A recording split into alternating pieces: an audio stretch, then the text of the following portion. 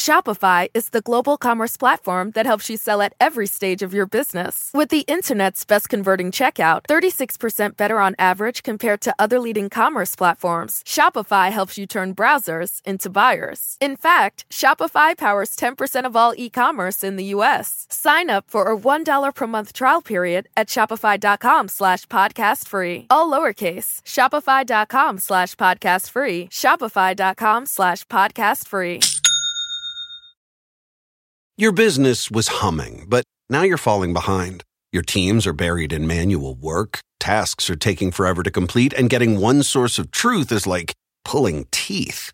If this is you, then you should know these three numbers: 37,000. That's the number of businesses that have upgraded to NetSuite by Oracle. NetSuite is the #1 cloud financial system, streamlining accounting, financial management, inventory, HR, and more. 25. NetSuite turns 25 this year. That's 25 years of helping businesses do more with less, close their books in days, not weeks, and drive down costs. One. Because your business is one of a kind. Get a customized solution for all your key performance indicators in one efficient system with one source of truth. Manage risk, get reliable forecasts, and improve margins. With NetSuite, it's everything you need to grow, all in one place. Get your business back to the greatness where it belongs. Learn more at netsuite.com/podcast25. Sometimes our commander-in-chief, ideally upholder of the law, fails to inspire us. Take the 1970s. Well, I'm not a crook. Or the 90s. I did not have sexual relations with that woman. And now the 21st century. I'm an extremely stable genius. You're about to hear two attorneys make sense out of a legal system some say is a train wreck. Here are Royal Oakes and Connor Oakes. This is Too Many Lawyers. Welcome to Too Many Lawyers. I'm Royal Oakes. And I'm Connor Oakes. And Connor, gosh, what a week. A Mars rover. Perseverance lands on the surface of Mars. First in years and years. Yeah. So we're going to talk about that. Big international collaboration. So cool. We're going to talk about Rush Limbaugh, the passing of a radio icon. That's certainly true. Of course, we're going to talk about Ted Cruz, the trouble he is in over this the Mexico week is situation. Cruzapalooza. Every single segment will be touched upon by Cruz's amazing success in going viral. Great job, Cruz. Teach me how to go viral like you do. Dispelling the notion that there's no such thing as bad publicity. And we're going to talk about an op-ed piece in the New York Times involving the federal death penalty case. And it just made me furious, this article. Wow. I'm so glad that you're finally on board. I'm going to explain what made me furious about this op-ed piece about the federal death penalty. Love it. So let's start with the Mars Perseverance deal. Pretty exciting. I mean, having lived through the moon landing in 1969, these are spectacular events. It brings the whole nation together, and of course, we're pretty close here in SoCal to La Cañada Flintridge's Jet Propulsion Laboratory, and so it was exciting to see a bunch of local folks celebrating. Yeah, and it's not just a national thing; it brings national pride and all the rest. But this is an international project with the European space program.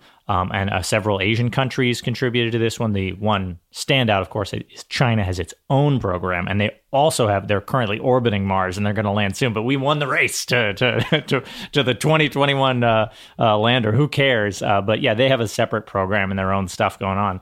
But other than China being the big standout, this might as well be the whole world. This is everybody with a major space program getting together to work on this, and it's an incredible collaboration to watch. And it was so dramatic and exciting to see the countdown. Our family text message thread was just going crazy. Yeah, and the description by the lady who was the announcer about the speed, the incredible speed as they're going through space, and then it slows down, and then the parachute launch, and then it slows down to like a meter per second. From it had been 20,000 meters per second, something crazy like that. So, as a progressive, though, Con, does it trouble you a little bit that some people go to bed hungry? It is so funny. And how can you really be excited about this when we could do so much good with the billions of dollars right here on planet Earth? I'm so glad you asked, and it's actually a huge coincidence. Last night, after the Thursday Perseverance touchdown. Then on Saturday, I watched episode 3 of a show called Lovecraft Country that actually came out, I think, in 2019. It's not a brand new. It might have been 2020. It was not a new show, but it's about racism, but through the lens of Lovecraftian Cthulhu-style insane, bizarre horror. So it's a horror show where the protagonists are black people in the 1900s, in the way back in the 1900s? Right, exactly. Like the post-World War II, Warren Court era, Cold War, Cold War era, post the Brown versus Board of Education, but before the government started enforcing integration in schools, or potentially, right afterwards. It's right in the civil rights era when there's this enormous white backlash against civil rights.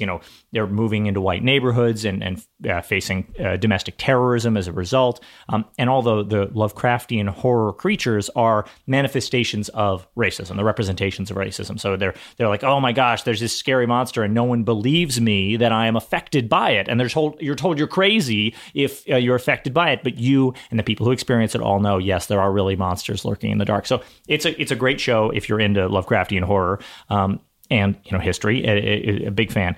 Episode 3 is called Whitey on the Moon, and it includes a rendition of the famous mid-century civil rights song, either right before we landed on the moon or right after, I'm not sure. But it's a guy singing about how his sister got bit by a rat yesterday and she's swelling up terribly and they're worried about her. But Whitey's on the moon. And, we're all suffering here, but Whitey's on the moon over and over again. Is that a legitimate position in your view? It absolutely is a legitimate position to take, to say we are but if you were president, would you say, I'm going to sign an executive order taking all the NASA money and giving it to poor people so they won't be hungry? Right. No. But it is a good opportunity for us to examine what are the things that we're prioritizing and saying, okay, we value Mars exploration because it brings huge benefits to society X, Y, and Z. Advances in technology, it inspires young people to move into STEM, it does all these other things. But we can also look at something else that we could do for way less money that would make our society better and stronger and happier and healthier.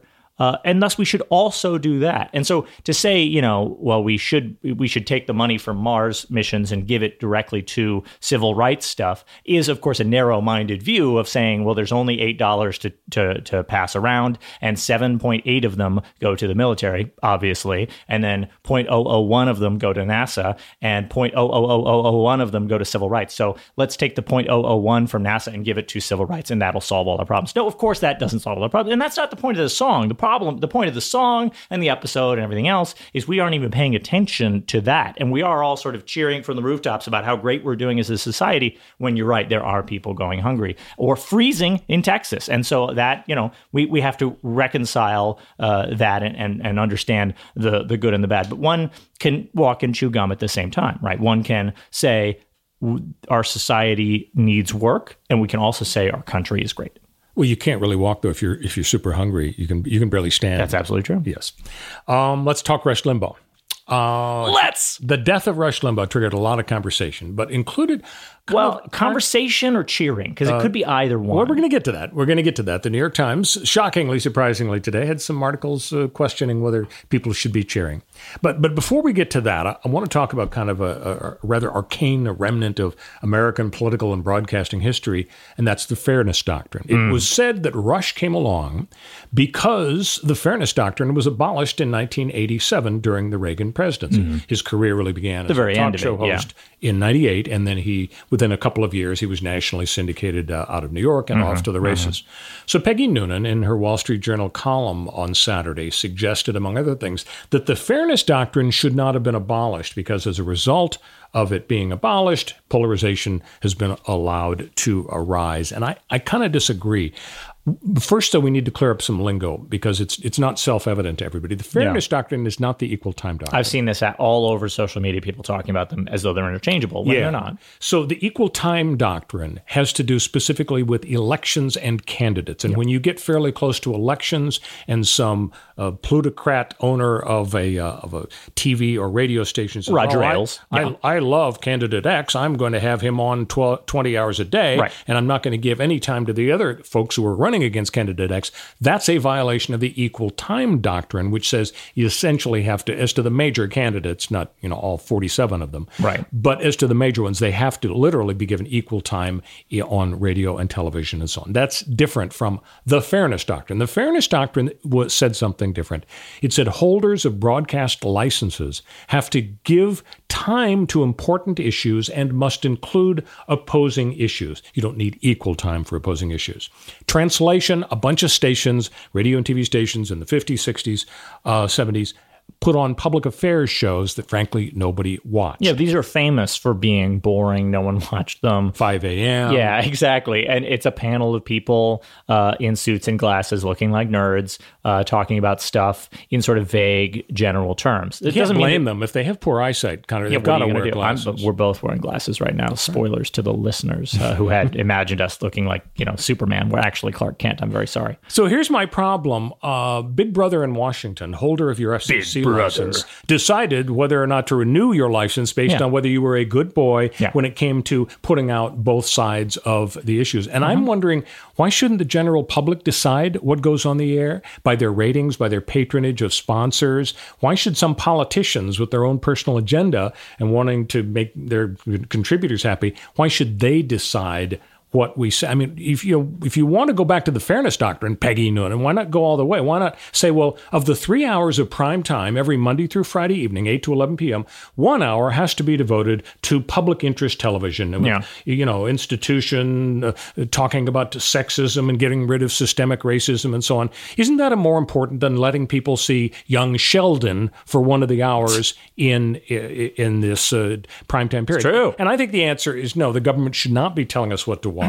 The original excuse for imposing restrictions on broadcast licenses was scarcity. There are only so many megahertz spots on the AM band, and so people said, well, we've got to have the government control it. The government owns the airwaves. The airwaves are not owned by the government. Yeah, the airwaves. And by 87, we kind of had figured that out, that scarcity was no longer a driving principle, and I think that's the principled argument for dropping that. And I think that's what I think a lot of people appeal to. I think the more likely thing, the reason that we appealed to it is because, as you pointed out, government's fallible, politicians are fallible, and I think there was a lot of money to be made in very partisan news and opinion sources that people started pushing in the 80s that were then fantastically successful at appealing directly to people's emotions and hearts. And Rush Limbaugh is probably the greatest example of that. He was top 5 most influential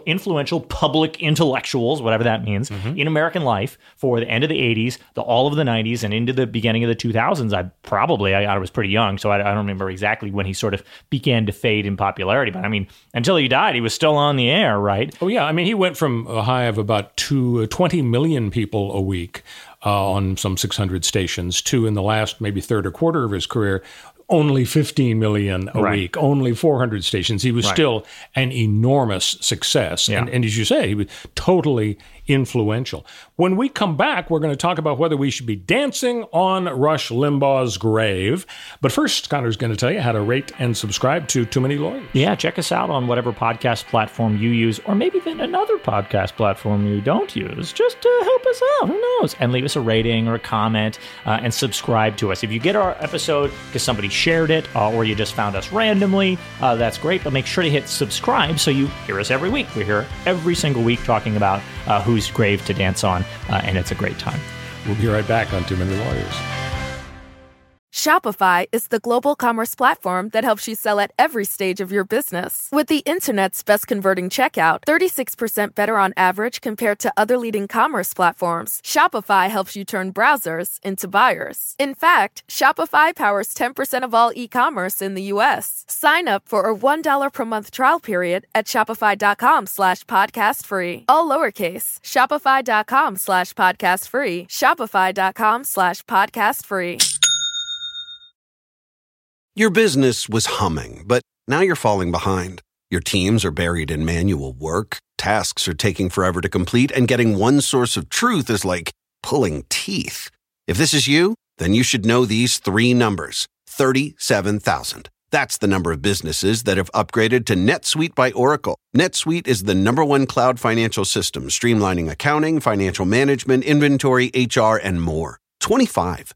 NetSuite turns 25 this year. That's 25 years of helping businesses do more with less, close their books in days, not weeks, and drive down costs. One. Because your business is one of a kind. Get a customized solution for all your key performance indicators in one efficient system with one source of truth. Manage risk, get reliable forecasts, and improve margins. With NetSuite, it's everything you need to grow, all in one place. Get your business back to the greatness where it belongs. Learn more at netsuite.com/podcast25. This is Too Many Lawyers. I'm Royal Oakes. And I'm Connor Oakes. So the New York Times, Connor, had a couple of pieces today, Sunday, February 21, about whether people should be dancing on Rush Limbaugh's grave. And a liberal columnist, Frank Bruni, started out, he said, "Not proud of this," a friend wrote to me in a text message mere minutes after the news broke on Wednesday, "but feeling really good about Rush Limbaugh dying." Frank Bruni says, "I understood. I myself wasn't mourning the passing of a man who had been so contemptuous of people who didn't share his political views, so prone to cruel mockery, so profoundly prejudiced, so recklessly divisive."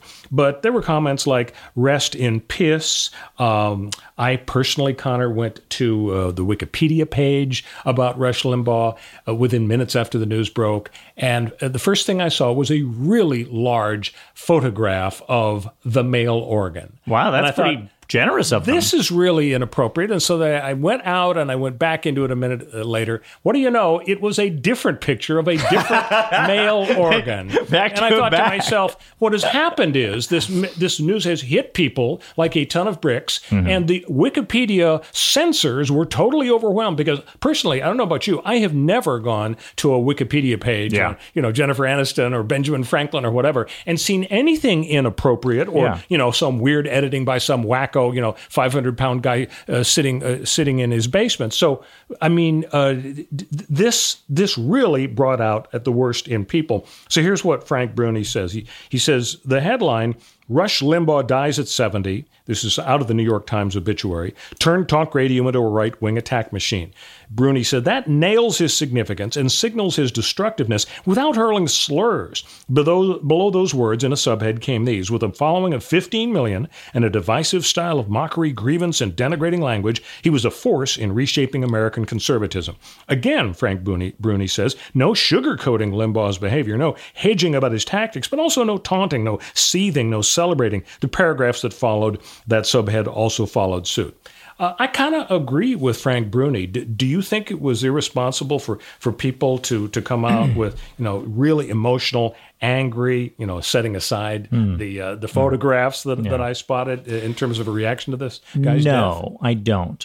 I think that the take from Twitter, the hashtag trending "rest in piss," I think one should strive to live one's life, as one wisely said on Twitter after this happened.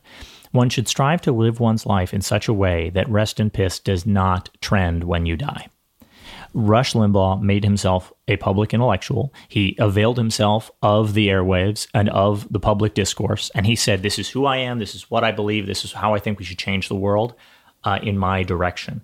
And everybody gets to react to that and say, no, you're wrong, and you're a bad person for thinking what you think and saying what you say.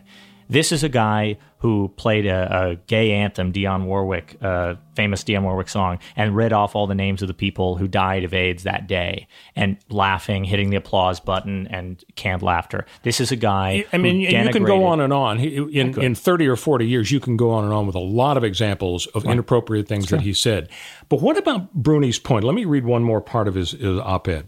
He said, "Our roughness certainly isn't going to lead anyone to the light. It may well encourage its targets to hunker down in their resentment, double down on their rage, and stray less frequently onto terrain where they might mingle with people who hold at least slightly divergent views. I hear Our that. crudeness only perpetuates a kind of discourse that tracks too closely with Twitter, all spleen, no soul. The Times obituary didn't grant Limbaugh absolution, nor am I recommending that. I think we should speak honestly of the dead, and in many cases that means speaking ill. But the pitch of that ill speak needn't be screechy. The manner of it needn't be savage. It has more credibility and I think more impact when it's neither of those things, and we preserve some crucial measure of civility and grace. I think that there is a line over which one could go theoretically. I don't think the discourse about Rush Limbaugh as a whole, like the average, or even the average of the worst 10% of people talking about him, got anywhere near the line that you could say, look, this is too far. It didn't touch on his family or his kids or whatever. It didn't start talking about anybody who listened to him was evil or bad. They were talking about this guy specifically. And in fact, I am of the mind that the only way to make something like racism or homophobia extinct is to make it socially unacceptable. And you cannot allow people to say, well, look, we're just evil. We're just racist. We're just homophobic. We're just on the wrong side of things. And you can't criticize us with bad words, ostracize us, #cancel culture us just because we have bad ideas.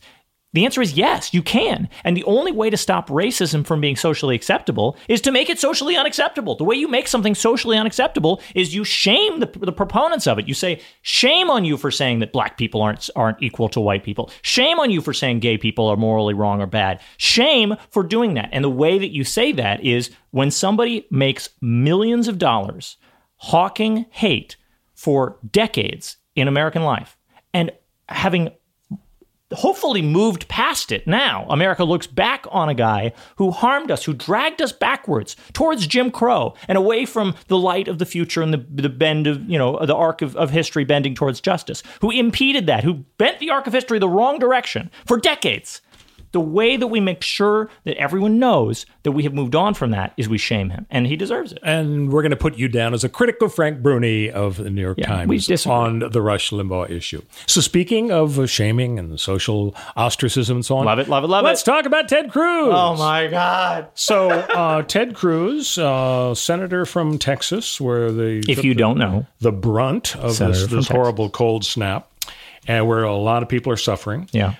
He and his family head down to sunny Mexico for a little vacation to get away from this stuff. And boy, was there a negative reaction. And he's tried to explain, and everybody's following him through the airport as he comes back. Yeah, I mean, he had a terrible.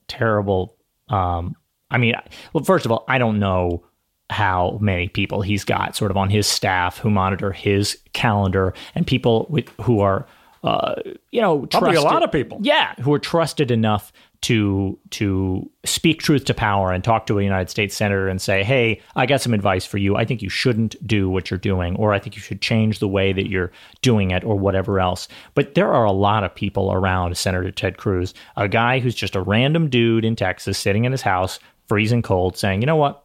We're rich. Let's go stay at the Ritz-Carlton in Cancun while all this gets sorted out. It'll be fine. And when your kids, his daughters, his explanation, by the way, his apology explanation for what happened is my daughters just really wanted to go to this Ritz-Carlton in Cancun that we've been to before. And they really wanted to go. And what was I was just trying to be a good dad. Okay.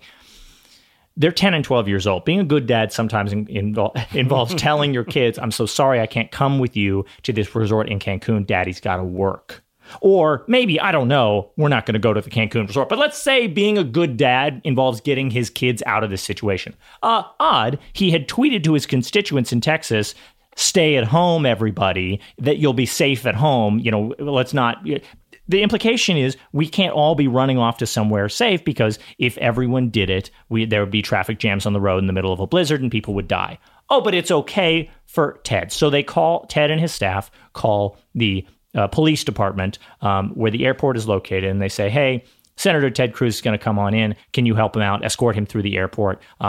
Is that a good use of Texas's police resources at the moment? Texas police are not dealing with a lot of burglars. Folks are too cold to commit crimes, I think. Yeah, not a lot of muggings happening right now. Not a lot of people breaking and entering because everybody's at home because it's a blizzard and a pandemic. I think they could be out there moving water bottles around and helping out in people who are in dire straits, or just with their families, But instead, Ted Cruz needed an escort through the airport, which, of course, has power and is doing just fine and is not experiencing any unrest. So how do you explain the tone-deaf response by politicians to situations? And let's go over a few of the examples.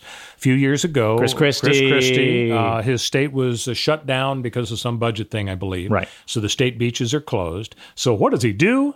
he and his family, they go to an empty beach, and man, they're sunning themselves. And Loving of course, the pictures of you could actually see him from the International Space Station. You could see Chris Christie on the beach. So what was he thinking? Did he not realize? Then we, of course, go to Governor Newsom, who says to everybody, California's governor, now y'all don't have any gatherings. You know, if you're going to gather, make sure it's outside and you're wearing your mask. So he goes to the French Laundry restaurant, runs up the $12,000 wine tab, eats indoors with a bunch of people who are yucking it up and laughing uproariously, sans masks. Right. And I mean, that could be the thing that knocks him out of office through the recall. And the final example is Mayor de Blasio. Do not go to Times Square on New Year's Eve to watch the ball drop because it's really dangerous and nobody's going to be there. He shows up with his wife and 5 or 6 or 10 other people that are insiders, and they're dancing. He and his wife are dancing to the Auld Lang Syne as the ball drops and so on. And he has taken a huge raft of crap over that. So how is it these politicians that are smart enough to get into these highfalutin offices don't realize how this comes across? In my mind, the answer is they're getting away with a lot more than we know about. And when it comes out, we think, how could they think they could ever get away with this? And the answer in their mind is, I get away with stuff all the time. I got away with 10 things that are this offensive last week. I go to Cancun whenever I want. I'm Ted Cruz, damn it. I do whatever pops into my head because I'm an overgrown man-child and power corrupts absolutely. These are people who, I think that's the answer, is power corrupts absolutely. They get away with a lot more than we know. And what is politics attract? Not every politician's bad, but politics attracts megalomaniacs, sociopaths, and frankly, people with bad judgment. And it also puts people under a microscope. We all have failings. We all make mistakes. And when, a politician makes a mistake, it's like, how could he possibly have done this? Well, how could I have eaten 2 entire boxes of Samoas back to back last night? But I did. I felt terrible. And you know what? I've suffered the consequences for it. And so should Ted Cruz. Let me play devil's advocate and defend poor Ted. Poor Ted. Let's assume he's been working 18 hours a day as senator from the great state of Texas to somehow solve this undermine democracy. horrible weather. Yeah. What if he dreamed up a bill and pushed it through the Senate that would be just a fabulous solution to this? Does he not deserve to take a vacation? Take a breather. I mean, if he comes up with a cure for smallpox, should he say, well, I'm going to expose myself to smallpox, so I'll be just like everybody else? Okay. Why not just reward himself with a little vacation in Mexico for curing smallpox? I think that's a pretty realistic analogy. Yeah. Okay. So I think there is a debate to be had here, right? Because the bad right-wing takes on Twitter after this happened were things like, well, Ted, what do you expect Ted Cruz to be out there with a flamethrower de-icing the natural gas lines? Or, well, Ted Cruz Leonardo DiCaprio's flamethrower from Once Upon a Time in Hollywood, I hope. Yeah. Oh, Ted Cruz removed himself from a disaster area, thus using fewer resources. So people, that's the best thing he could have done is so that there's less power being used, blah, blah, blah. Okay. No. That is under the assumption that we're talking about a random private citizen who's choosing to remove himself. After Katrina, people are running from the rising water. There's no advantage to the senator wading through the senator for Louisiana. New Orleans is in Louisiana, right? Ooh, okay, yeah. Good. Senator all from day Louisiana. long. I was like, Alabama, Louisiana. Okay, the senator from Louisiana. That question you posed to me was big easy. Oh, good. The senator dog paddling through the rising floodwaters to people's houses. Leave it to the professionals. You're right. You don't have to be doing that specific thing to help people. But the senator from Texas wields enormous political power and can allow people and enable people to cut through red tape. He is a vessel for his constituents. He's a contact point for millions of people that he represents. And as well, millions of people are represented by intermediary political figures who can now turn around and call the senator and say, hi, I need my constituents in this local area need help. And Ted Cruz has enormous amounts of power through actual political processes to get things done because he knows everybody and he can cut through the red tape.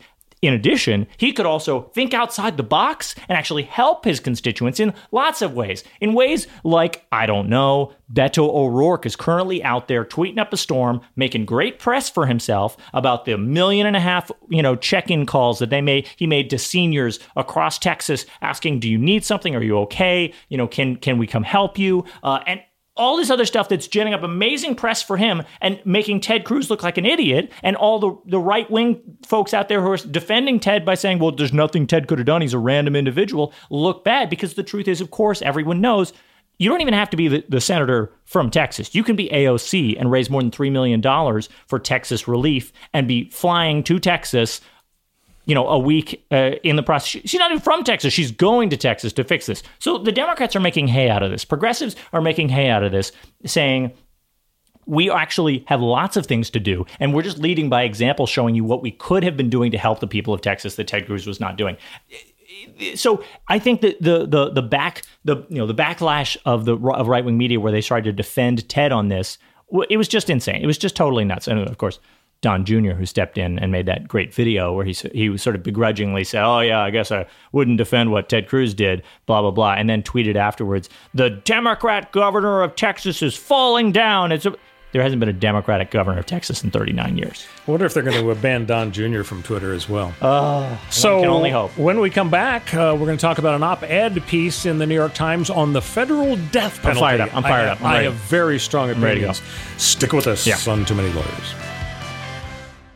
Your business was humming, but now you're falling behind. Your teams are buried in manual work, tasks are taking forever to complete, and getting one source of truth is like pulling teeth. If this is you, then you should know these three numbers: 37,000. That's the number of businesses that have upgraded to NetSuite by Oracle. NetSuite is the #1 cloud financial system, streamlining accounting, financial management, inventory, HR, and more. 25. NetSuite turns 25 this year. That's 25 years of helping businesses do more with less, close their books in days, not weeks, and drive down costs. 1. Because your business is one of a kind. Get a customized solution for all your key performance indicators in one efficient system with one source of truth. Manage risk, get reliable forecasts, and improve margins. With NetSuite, it's everything you need to grow, all in one place. Get your business back to the greatness where it belongs. Learn more at netsuite.com/podcast25.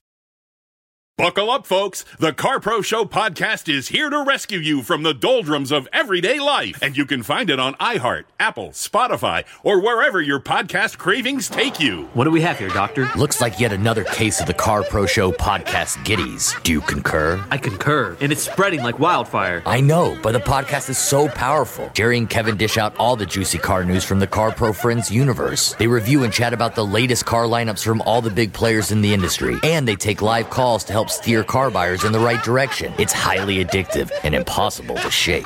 Do we alert the press? Are you crazy? If more people discover the CarPro Show podcast and its cornucopia of car curriculum, this thing will spiral out of control. Listen to the CarPro Show on iHeart, Apple, Spotify, or wherever your podcast desires take you. Brought to you by CarPro.com, where you now have a friend in the car buying business. CarPro.com.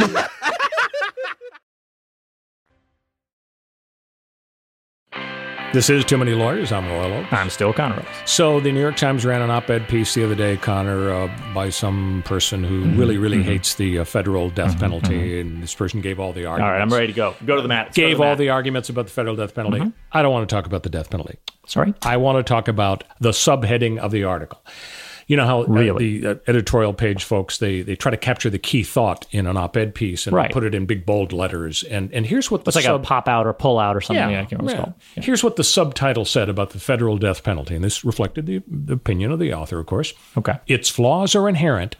Its time has passed. Okay, two sentences. I'm on board. Its flaws are inherent. Its time has passed. Right. Now, if you were looking at this subheading, if you saw it in front of you, you would see there's no apostrophe in the word its in the sentence, its flaws are inherent. And that's correct. Right. That's the way life was intended to be.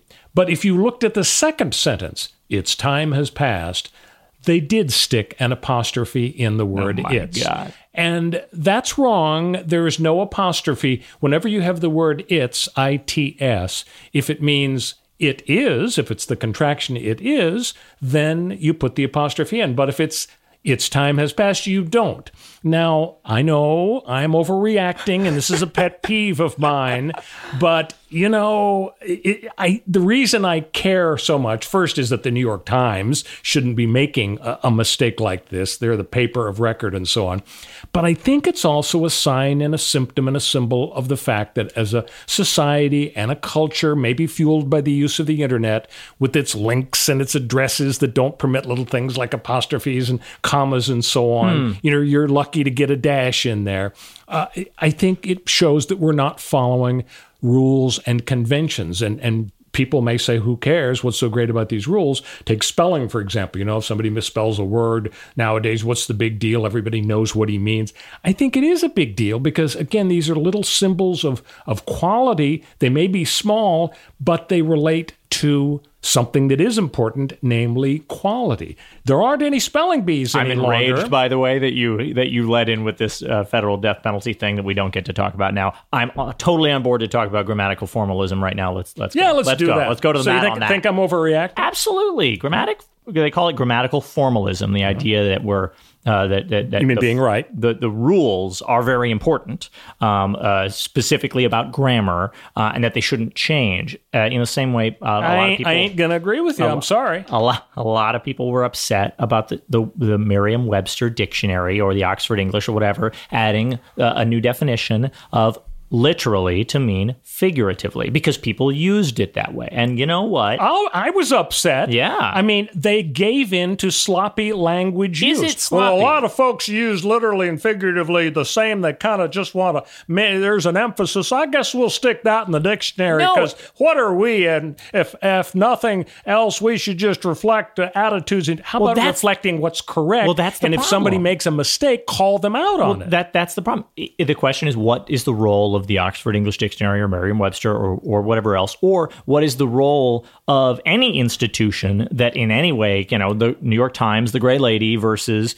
the Wall Street Journal versus the OED, or a big publishing house or whatever else? Is it their job to be prescriptive about what the rules for communication in the English language are? They say, I am God when it comes to grammar, and I tell you what grammar is, because it is what it has been for the last 10 years, 20 years, 50 years, 100 years. Well, guess what? Grammar has changed a lot. Oh, yeah. We don't say thee and thou anymore. Right. So certainly things change. And at a certain point, people stop saying thou. But if you have certain rules that everybody acknowledges as the correct version in terms of English grammar rules, then if somebody blows it and makes a mistake, why not object to it and call them on it, as opposed to saying, well, so many people are making that mistake now, then I guess we're going to just put up with it. I think there's a big difference between a typo that is clearly a typo and nobody intended to change the usage of its, and it maybe you can say that it's a failing of one of these institutions. I canceled my subscription to the New York Times. I think it's not that it's is not a big deal to have made a mistake about. It's not. But even if you want to say that it is a big deal, the reason that it is a big deal is because the Gray Lady is the paper of record, because it is a prescriptive, dogmatic representation of rightness, not as to facts, but about the rules about how we communicate. And OED and Merriam-Webster and all the others are actually pretty good about saying, actually, we don't tell you what grammar is or what words are. We have to change with the times. The French government is a great example. The French government is very, very focused on the French language. Oh, yeah. They don't want you to mix in English neologisms, new words that, the word like le internet. They don't like They're le internet. Very proud of their language. They want, when le internet came into common usage, the government said it is not allowed. Publishers, newspapers, the rest, dictionaries, not allowed to put le internet into your dictionaries. Instead, you have to use some long French phrase that was like le series of interconnected tubes over the computers or something like that. And it's completely ridiculous and wordy and impossible, and no one ever uses it. And as a result, of course, everyone just used le internet. Now, maybe they should have come up with a shorter, pithier word, but even that, it doesn't really matter. What matters is whether we have some big brother telling us, institutions institutions telling us how we should talk, how we should communicate, and what's right and what's wrong in terms of grammatical formalism, or whether it's this grassroots thing and our institutions reflect us like a mirror back downward. And I'm much more in the camp that, as I would say a libertarian would probably agree, it's not about these big institutions and what they think and what them maintaining the status quo. It's about individuals communicating the way that works for them and is best. And in the same way, you have all of these, arguments about, well, I can't use they as a singular pronoun because it is unclear, and I don't want to, allow people who are non-binary to use the pronoun they instead of he or her. They have to pick one and be either he or her, and I also won't cotton to any sort of new fangled pronoun that mixes the both, that's like sure or shim or something like that to combine two, because I won't have any new words in my language. I won't have any new rules, and anything that rocks the boat and changes the status quo is bad and wrong. That's, I think, the wrong way to approach grammar and language and talking, which is the conduit, the medium we all use to change the world. And I think that changes in language actually reflect public attitudes in a really good way, and language should evolve and change. Now, is this a typo? When you speak and when you write, you try your best, I think, to make sure that you follow the rules of grammar and you spell things correctly and so on.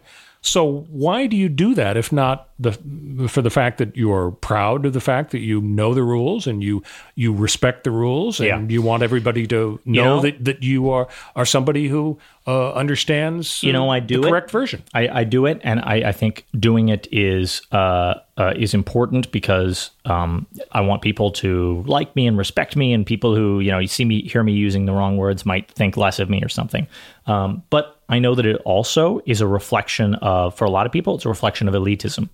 It is when, especially I and me is a great example. I is the subject of a sentence. Me is the object of a sentence. So you say, I went to the store. You don't say me went to the store. But the one that gets confused is when you say, my dad and me went to the store, which is wrong. You should say, my dad and I went to the store. Because you're both subjects. Because we're both the subjects of the sentence. But if you instead turn that around so you say, my sister gave a present to my dad and I, that's wrong. It's my But a lot of people use the word I because they think it sounds correct and fancy. Exactly. And that sort of a distinction, I think you would agree, being a student of Dale Carnegie, that you would never, ever, ever, ever correct anyone you know or meet, a friend, a colleague, a business partner, anybody, a random person on the street, if they use the wrong I or unless I wanted to piss them off. Right, exactly. You would never correct their incorrect usage of I or me, subject and object, because it would make them feel bad. And why would it make them feel bad? And you'd be a jerk. Yeah, because the grammatical formalism, the idea that there's a rightness and a wrongness and people have to know and use the right one, and you have to be informed of your typos, and you should feel bad for your typos. Now, it's the New York Times. They don't feel bad. It isn't a matter of formalism, because what Dale Carnegie also says is that if you're at a dinner party and somebody says, the capital of South Dakota is Bismarck, and it's Pierre, not Bismarck, you would not... Which I do, of course. You would not correct them. Right, you never. would not pipe up and say, excuse me, and push up my glasses at the bridge. Stop eating your soup Excuse me. and listen to me. Yeah, so it isn't the matter of, well, these are the rules, I'm going to fussily abide by the rules. It's just a matter of right and wrong. Right. And Dale Carnegie would preach, don't correct them. You're just going to tick them off. What's the point? You're right. You are just going to tick them off. And the reason you're going to tick them off is because correcting somebody on their grammar, this idea of grammar, which is an extension of grammatical formalism, a rude extension of it, but it is a manifestation of it. It can be a way to put somebody down. It can be a way to show that you're smarter or better educated than they are. And it can be mean. And for all those reasons, you don't do it because that's all baked in there. Like why are they going to feel bad if I correct them? They're not going to feel bad because they used the wrong word in a vacuum. They're going to feel bad because they used the wrong word because you're a fancy lawyer and you're smart and you always use the right words. And it doesn't matter if they're a doctor and they think they're better educated than you in that respect. They're still going to feel like, wow, Royal thinks that in his sphere of word world, he's smarter or better than I am. And even if it's unjustified for them to feel that way and they know you respect them and you like them, they're still going to feel that, I don't love it. Imagine talking to anyone like, I don't know, the reader of a newspaper or the person on the internet who reads your comment or whatever else, who doesn't know who you are. And thinks this person's saying he's better than. And in the same way that you don't want to alienate people who listened to Rush Limbaugh in the 90s, but who kind of now are like, well, maybe he was too mean or whatever. You can probably also see how, somebody, even though they might be wrong about politics, you don't want to alienate them. You don't want to be mean to them. And it would be elitist to go off on some rant about how wrong Rush Limbaugh was about everything. And it's going to really turn people off and turn people away from your political message. And that is the same idea with grammatical formalism, that you're going to really turn people off. You're going to enshrine this idea of people who have better educations are better than, and people who don't are worse than. And instead, the idea should be the language should be constantly evolving. And even though, we can, correct typos, right? The New York Times should not have used "it's" twice in a single sentence and in the same context. Right. 2 sentences, and used the 2 different forms of it. Come on, guys, it's right there. Like, come on. And it's also, Microsoft Word does that. It gets the context and fixes it for you, okay? And you might not use Word. I don't know what the heck else you would use, but come on, guys, you should have gotten that right. But the idea of being a grammatical formalist, that's why I don't prescribe, and that's why I would never correct anybody, and that's why when people use stuff and want to change the English language, I think often for the better, yeah, go for it. Why not, man? It's all wiggly. We're making up what's right and wrong, baby. Just do what you want. It's 2021. So you're not going to correct people, but you'll serve as a role model. Oh, I'd like to. Yeah, there you go. Well, ladies and gentlemen, we got through a lot of great topics today. Mostly Ted Cruz. Ted was up there. So was Rush. So was the big apostrophe. Have yourself a great week. We'll see you next time on Too Many Lawyers. Your business was humming, but now you're falling behind. Your teams are buried in manual work, tasks are taking forever to complete, and getting one source of truth is like pulling teeth. If this is you, then you should know these 3 numbers. 37,000. That's the number of businesses that have upgraded to NetSuite by Oracle. NetSuite is the #1 cloud financial system, streamlining accounting, financial management, inventory, HR, and more. 25. NetSuite turns 25 this year. That's 25 years of helping businesses do more with less, close their books in days, not weeks, and drive down costs. 1.